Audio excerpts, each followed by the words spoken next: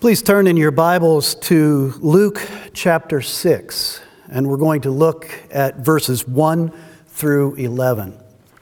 Luke 6, verses 1 through 11.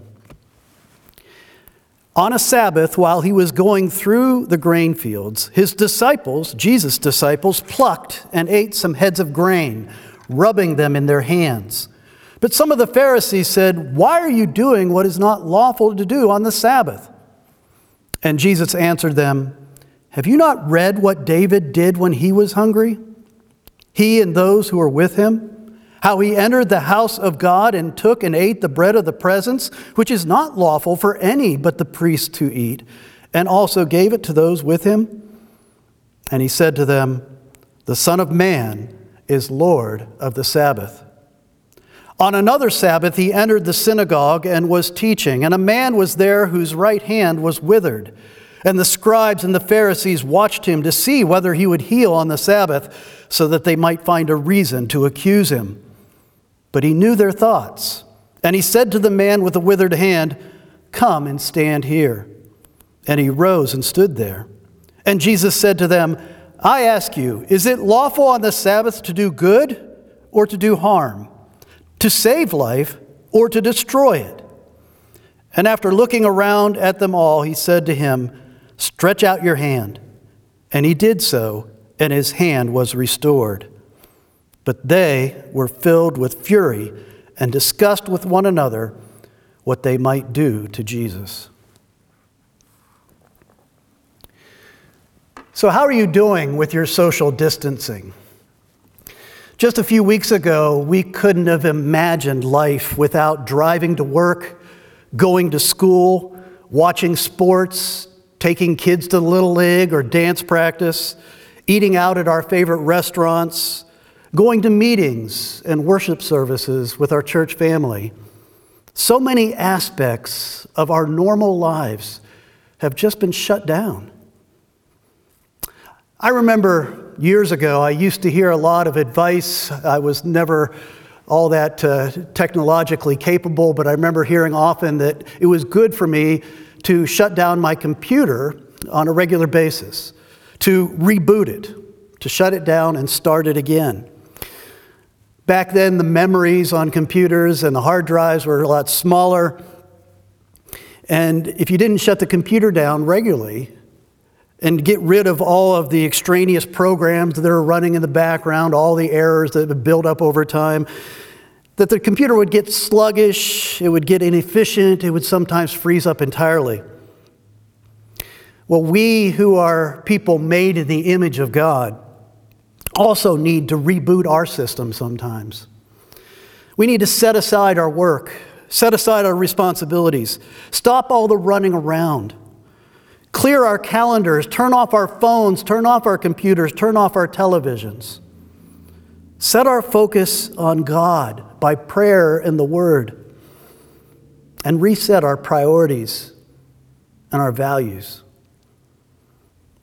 We didn't plan for this. We didn't plan to have our lives so largely shut down and to be so restricted. But it is an opportunity. And I pray that all of us who love the Lord Jesus Christ will take advantage of this opportunity to get physically, emotionally, and spiritually strong, healthy during this time in which we are confined to our homes. I pray that this will be a time of real rest, a realignment of our priorities, and a resetting of our values according to God's Word. It shouldn't take a worldwide medical crisis to get us to stop and reassess our lives. If we check the owner's manual that God gave us with life, the Scriptures, the Word of God, the Bible, we're going to see that God is built into every week, one day, to do just that. To stop our work, stop running around, focus upon Him through prayer, through His Word, through worship, and to be strengthened, to grow spiritually. In the Old Testament, it was called the Sabbath. In the New Testament, it's called the Lord's Day. And in this passage that we just read, The conflict that we're seeing as we've been going through the book of Luke, we're seeing conflict beginning to ramp up between Jesus and his enemies, and primarily the Pharisees, those who consider themselves expert in the law. And here, the conflict is over how to keep the Sabbath the right way. The most important verse, I think, in the passage that we just read is in verse 5, where Jesus makes this shocking claim. He says, "The Son of Man is Lord of the Sabbath." The Son of Man is the Lord of the Sabbath. Of course, the title Son of Man was the title that Jesus used for himself. It was a title that not only spoke of his humanity, but it more than that spoke of his being the Messiah, the promised one, the one who had come to reign over the kingdom of God. And he says, the Son of Man is the Lord of the Sabbath. He claims to be the one who established the Sabbath and the one who has full authority over it. And so when he speaks to how the Sabbath is to be kept, we should listen even if the Pharisees wouldn't. Jesus didn't come to abolish the Sabbath, but to fulfill it and to restore it to what the Lord always intended it to be. In that day, the Sabbath itself had become buried under so many man-made traditions and restrictions that its beauty had been lost.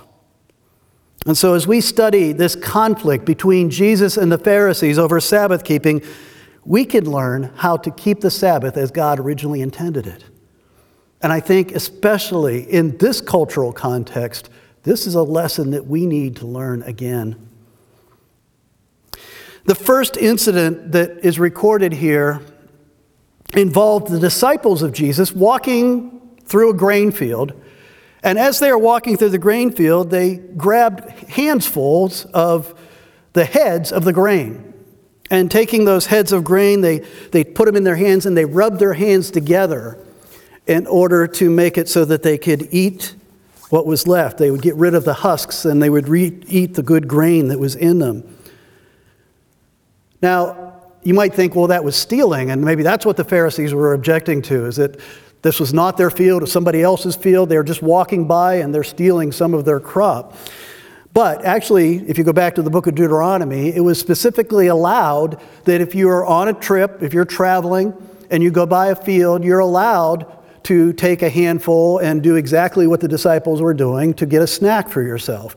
That's what they did back in those days before we had Wawas and Sheets. The Pharisees' accusation wasn't that they were stealing, but that they were working on the Sabbath. Sabbath keeping for the Pharisees was all about restrictions and prohibitions. What you weren't allowed to do on the seventh day of the week in the Old Covenant.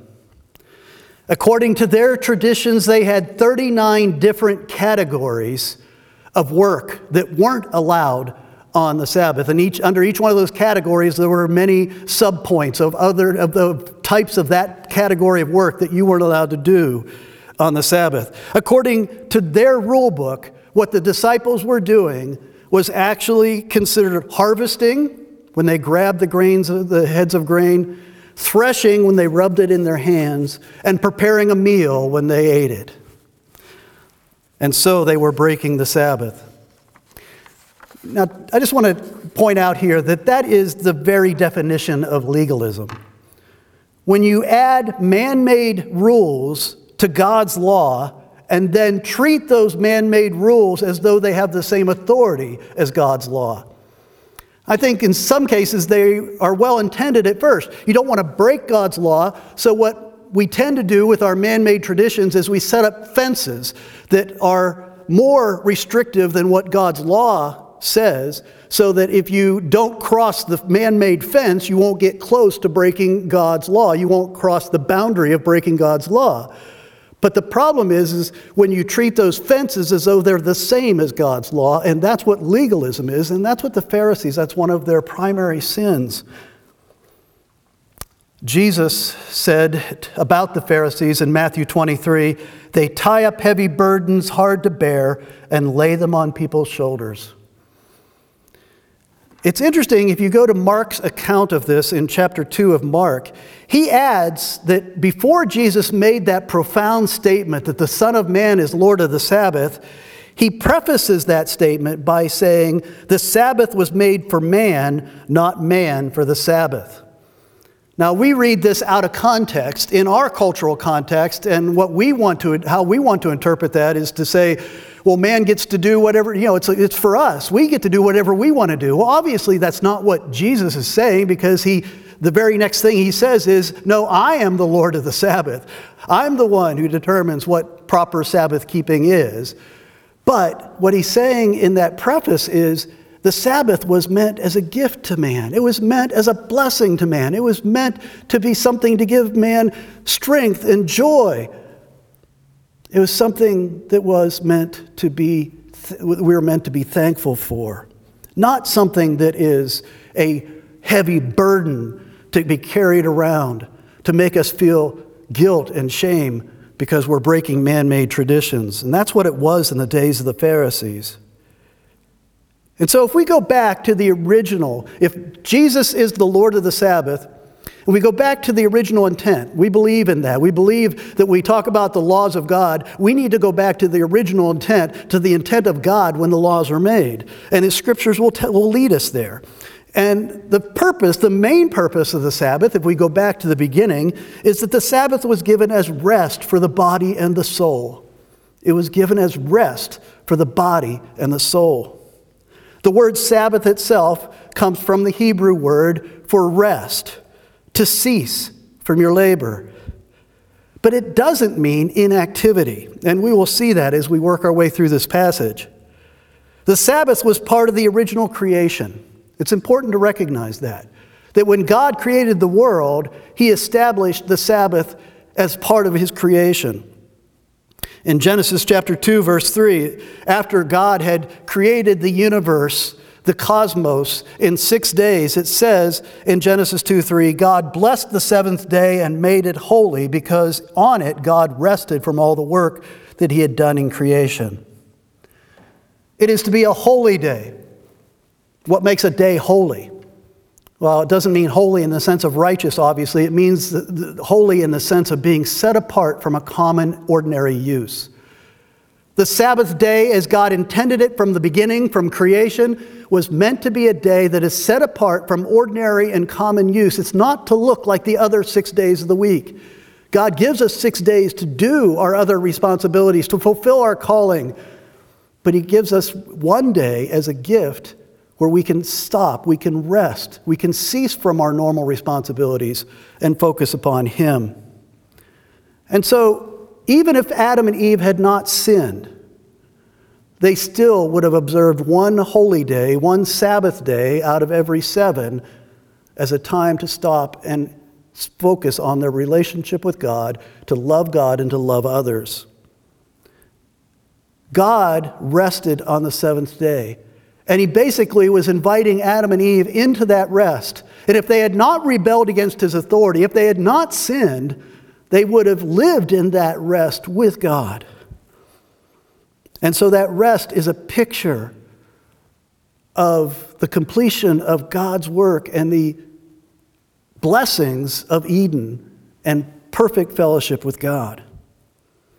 The Sabbath was so important that it was incorporated into the 10 Commandments. The 10 Commandments were given under Moses as a summary of all of God's law. And one of the 10 Commandments is about the Sabbath.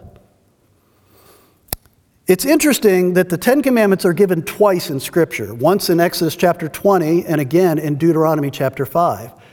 And they're identical in Exodus 20 and Deuteronomy 5, except for the 4th commandment, which talks about the Sabbath. The 4th commandment is the only one that has a difference from the account in the Exodus and the account that's given in Deuteronomy. And the difference tells us what the two main purposes, the main things that we are to focus upon as we observe the Lord's Sabbath. And the first one is God's glory and God's work in creation. We are to remember His work in creation. Look at Exodus 20, verse 11. We are to remember the Sabbath day and keep it holy, "For in 6 days the Lord made heaven and earth, the sea and all that is in them, and rested on the seventh day. Therefore the Lord blessed the Sabbath day and made it holy." To be godly is to be like God. And to be like God is to work 6 days and rest on the seventh, as he did in the work of creation. But the other reason that's given in Deuteronomy 5 for remembering the Sabbath day and keeping it holy is that we are to use that day to remember our deliverance. Deuteronomy chapter 5, verse 15. We are to remember the Lord's day, remember the Sabbath day and keep it holy. "For you shall remember that you were a slave in the land of Egypt, and the Lord your God brought you out from there with a mighty hand and an outstretched arm. Therefore the Lord your God commanded you to keep the Sabbath day." So there you're given the two main reasons that we are to celebrate and to worship on the Sabbath day, on the day of rest. We are to worship God as our Creator, and we're to worship God as our Redeemer. The Old Covenant people were to look back on the redemption, the deliverance from slavery in Egypt, which was a shadow, a foreshadowing of our deliverance through Jesus Christ from the power of sin and death. It's a day to celebrate redemption, to celebrate the gospel, to celebrate God's grace towards us. Jesus said, "Come to me, all you who are labor and are heavy laden, and I will give you rest." And that's the rest that the Sabbath day, and then in the New Covenant, the Lord's Day, is meant to celebrate. That's why the apostles in the early church changed the day of rest from the seventh day, as the Jews observed it, to the first day of the week. The Jews observed it at the end of their week on the seventh day. We celebrate our Sabbath, the Christian Sabbath, on the first day of the week, because that's the day when Jesus Christ was risen from the dead. That's the day he walked out of the tomb, having conquered sin, having conquered death, having conquered the evil one.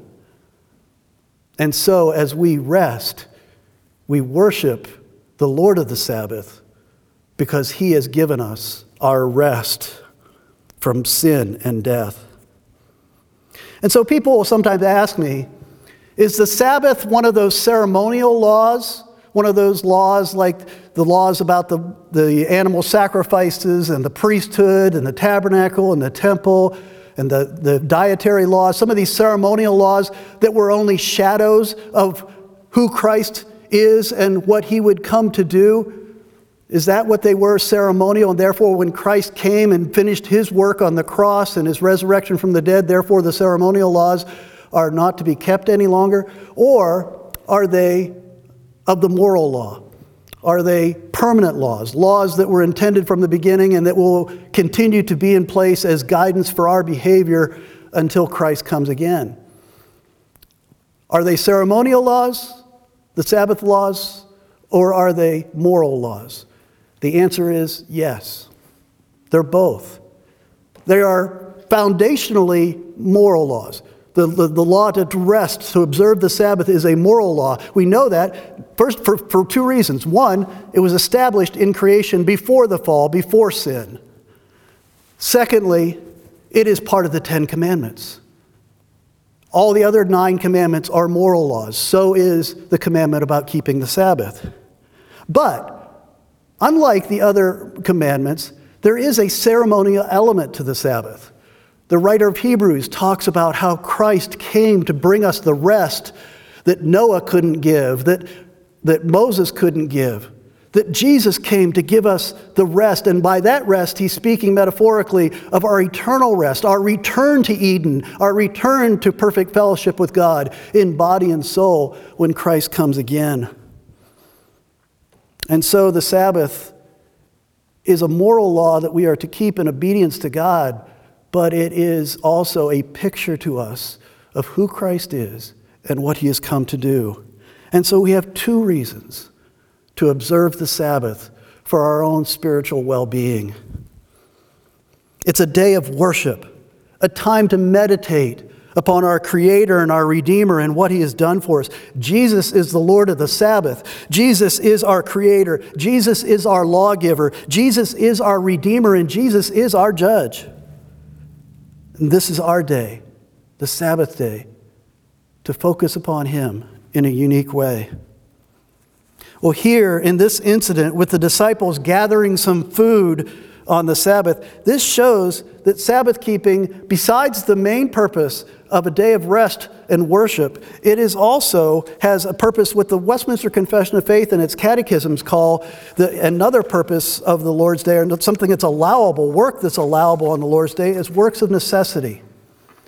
It is good to do works of necessity on the Sabbath.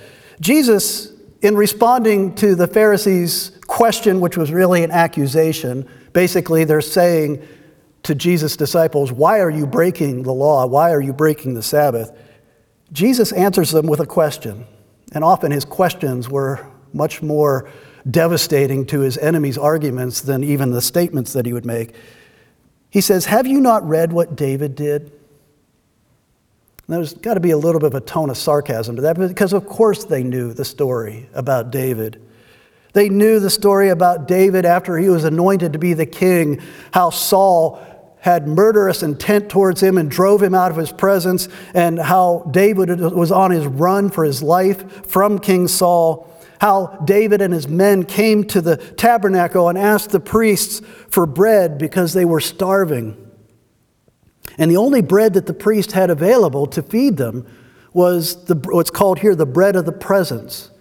The bread of the presence of God, the bread from the tabernacle, the showbread, as it's called sometimes. These were 12 loaves of bread that were made in a very prescribed way. And then they were, after they had been baked, they were laid in 2 rows, 12 loaves of bread, six loaves each side, representing the tribes of God, representing fellowship with God. They were laid on a golden table that was in the holy place before the curtain that was before the Ark of the Covenant, representing the presence of God. These loaves of bread, after they were made and laid out on the table, they would be there for a week. And then after a week, the old bread would be taken away, new loaves of bread would be put in their place, and then the old bread was to be consumed by the priest. It was food for the priests, but only the priests. And so Jesus is pointing out here that when David received this from the priests, and he and his men ate this bread, they were breaking a law given by God. But both David and his men and the priests themselves were not condemned for this. How do we understand that? Well, the way we look at it is that basically they had 2 laws at work here. One was the law about only the priest should eat this ceremonial bread from the tabernacle. But on the other hand, you had the 6th commandment. You shall not murder. And as our catechisms explain so well, the commandment that you shall not murder means that you are to do all that you can within your power to preserve life. And David and his men were starving. They desperately needed food. And so the priest felt it was appropriate to take this bread that was meant only for priests and give it to David and his men. People in the church have been wrestling with this. Even in the Old Testament, we see examples where you're trying to uphold 2 different laws and not being sure how that works. Rahab had 2 spies come to her while she was in the city of Jericho. And the spies had come into Jericho to spy out the city. And they came to her and she hid them, and she lied to the law officials in the city about them not being there. They'd been there and they'd left is what she said. It was a lie. But she did this to protect their lives. And she and her family were blessed for her decision to protect and preserve the lives of these 2 Jewish spies. We know from our own modern history, Corrie ten Boom and her family in World War II hid Jews from the Nazis and lied to the Nazis to keep them hidden. And we understand that that was the right decision to make, even though it was breaking one commandment of God in order to keep another. These are difficult situations that followers of the Lord must make at times. But you understand that Jesus isn't really wanting to get into a debate about the nuances of that. What the point he's making here is he's making an argument. One of the things he liked to do often is an argument from the lesser to the greater. In other words, if David could break one of God's laws about the bread of presence in order to keep another of God's law about preserving human life made in the image of God, then how much more is it right for David's greater son, the Messiah, the Lord of the Sabbath, how much more is it right for Jesus to break a man-made rule of the Pharisees in order to preserve the life of his disciples? And so what this speaks to is this area that the confession calls works of necessity. Things that must be done to keep order in society and to preserve life even on the Sabbath day, on the Lord's day. Things like the kind of tireless work that's going on right now in our hospitals with doctors and nurses to preserve life. The work of policemen and firemen. The work of pastors. There are many works of necessity that are not only allowed, but are honoring to God that they are done even on the Lord's day. But the second incident that happens here also takes place on a Sabbath, and it shows us the importance of an even higher work on the Lord's day than works of necessity, which is works of mercy. On this Sabbath, beginning in verse 6, Jesus is in a synagogue teaching, and there are Pharisees there. They've been, at this point in Jesus' ministry, they're following him around, they're lying in wait, they're looking for any opportunity to accuse him of either heresy or blasphemy, anything they can use to bring him down. And so they're in this synagogue watching, and they recognize that there is a man there with, as Luke says, with a withered right hand. Remember, Luke's a doctor, and so he even points out it was his right hand. It was withered, it was atrophied, it was unusable. And the Pharisees noticed it, and they're wondering among themselves, hey, we might have an opportunity here to get Jesus, because Jesus may go ahead and heal this man in the synagogue on the Sabbath, and then we would have a basis for accusing him for working on the Sabbath. Now again, going back to their complicated catalog of Sabbath man-made rules, they determined that it is okay to do something to try to medically preserve the life of another person if that life was in danger. If that person that was in a life-threatening situation, then you were allowed to do something to help them. But if it was not a life-threatening situation, you had to wait and not do it on the Sabbath. And so they looked at this man with a withered hand and said, well, that's not life-threatening. Let's see if Jesus heals him. Let's see what happens. In verse 8, it says Jesus knew their thoughts. And again, Luke likes to every once in a while point this out. Yes, Jesus was 100% fully human, but he also was fully God. And he knew the thoughts. He could read the thoughts. He could hear the thoughts of his enemies as they're plotting against him, as they're waiting to accuse him. And instead of avoiding a conflict, he actually provokes one. He invites the man with the withered hand to get up and come up and stand beside him in front of all the people in the synagogue. And again, he challenges his enemies with a question. He says, I ask you, is it lawful on the Sabbath to do good or to do harm? To save life or to destroy it? Now that's a question even a child could have gotten right.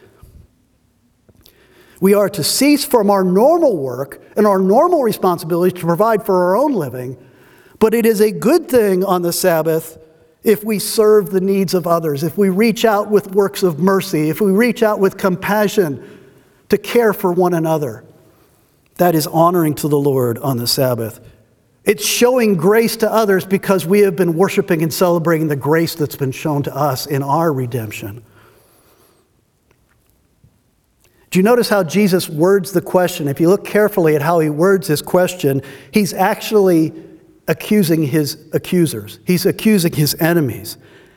Basically, if I can paraphrase Jesus, what he's saying is, are you keeping the Sabbath by seeking to do good for this man, to save his life, Or are you keeping the Sabbath, your form of keeping the Sabbath, is that seeking to do harm to me and to destroy my life? Because he knew the murderous intent of their hearts.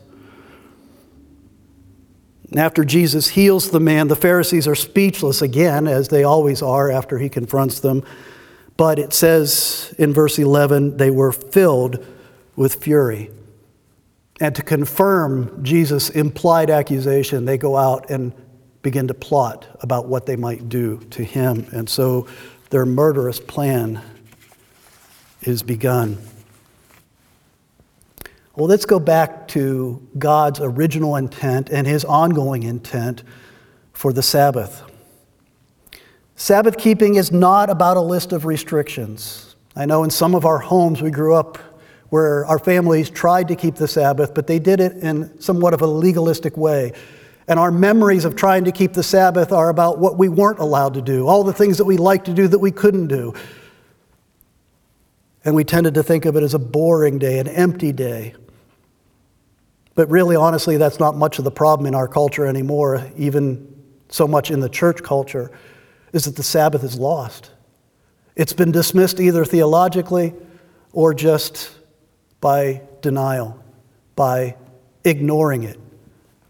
And it's been to the detriment of the spiritual health and well-being of the Church of Jesus Christ. The Sabbath is a gift from God.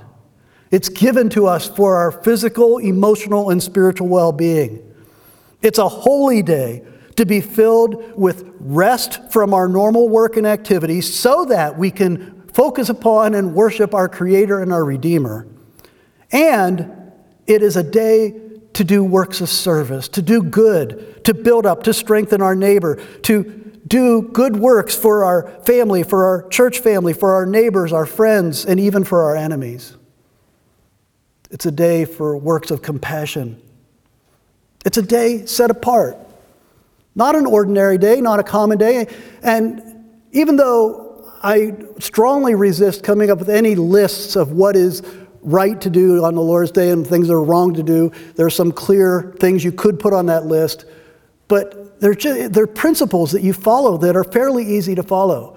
In other words, is this something that helps me to focus upon the Lord and to worship Him, to see His glory in creation and in redemption? Is this activity going to do that? Or is it going to detract or take away from that?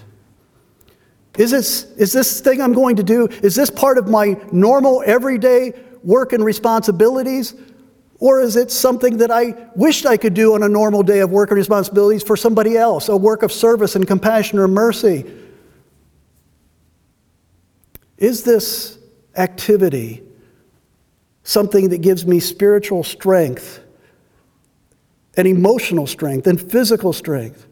Or is it something that drains me of these things? If you understand the purpose of the Sabbath that is now called the Lord's Day in the New Covenant, if you understand the purpose of it, it becomes this beautiful gift. Eugene Peterson gave us this quote. He said, "Nothing less than a command from God has the power to intervene in the vicious, accelerating, self-perpetuating cycle of faithless and graceless busyness." Let me read that again. Nothing less than a command from God has the power to intervene in the vicious, accelerating, self-perpetuating cycle of faithless and graceless busyness. So much of modern American life could be described that way. So much of our lives as American Christians can be described that way. In what ways have we conformed to our culture? In what ways have we turned our back on this gift of a day of rest and worship and works of mercy? You know, our most common complaints in this life are that we either don't have enough money or we don't have enough time. It's interesting that in God's word, He asks us, He tells us to give Him and to His church 1/10 of our money and 1/7 of our time. And the purpose of the tithe and the purpose of the Lord's Day are the same. It's the Lord saying to us, do you trust me? Am I your creator? Am I your provider? Am I your redeemer? Do you trust me? And do you love me? And is your priority in life to seek first the kingdom of God and his righteousness, or to seek your own kingdom in your own glory? This time of social distancing has some marks of the Sabbath, some elements of the Sabbath, things that occupy our time that now we can't do. We are shut down in many ways. The question is, how are we going to use this time? We could spend it watching Netflix. We could spend it doing work around the house that we want to do. There's nothing wrong with either one of those things. But first and foremost, let's use this time to draw near to the Lord, to strengthen ourselves spiritually, and to establish the Lord's Day. You're having worship at home now. Let's make the Lord's Day a holy day, a day set apart to the Lord, a day that, as Isaiah 58 describes it, and I'll close with this, verses 13 and 14 of Isaiah 58, if you turn back your foot from the Sabbath, from doing your pleasure on my holy day, and call the Sabbath a delight and the holy day of the Lord honorable, if you honor it, not going your own ways or seeking your own pleasure or talking idly, then you shall take delight in the Lord, and I will make you ride on the heights of the earth. I will feed you with the heritage of Jacob your father, for the mouth of the Lord has spoken. Let's make the Lord's Day, the Christian Sabbath, a day of delight, a joy, a treasure, and we will enjoy the presence of the Lord, physical, emotional, and more importantly, spiritual strength from him as we draw upon his grace through the means of grace that he has given. Let's pray. Father, we thank you for the gift of the Lord's Day. We ask your forgiveness for the ways in which we have cast it aside, ignored it, abused it. And Lord, as we have prayed in many ways during this unusual time of separation and shutdown, Lord, I pray that we would learn to observe the Lord's Day as you intended it. Thank you for giving us the Lord of the Sabbath, the one who is risen from the dead, that we might have eternal rest in him. And Lord, I pray that this would be a time where our hearts are strengthened and our lives reflect that stronger spiritual strength as we serve him in this fallen world. We pray in Jesus' name, amen.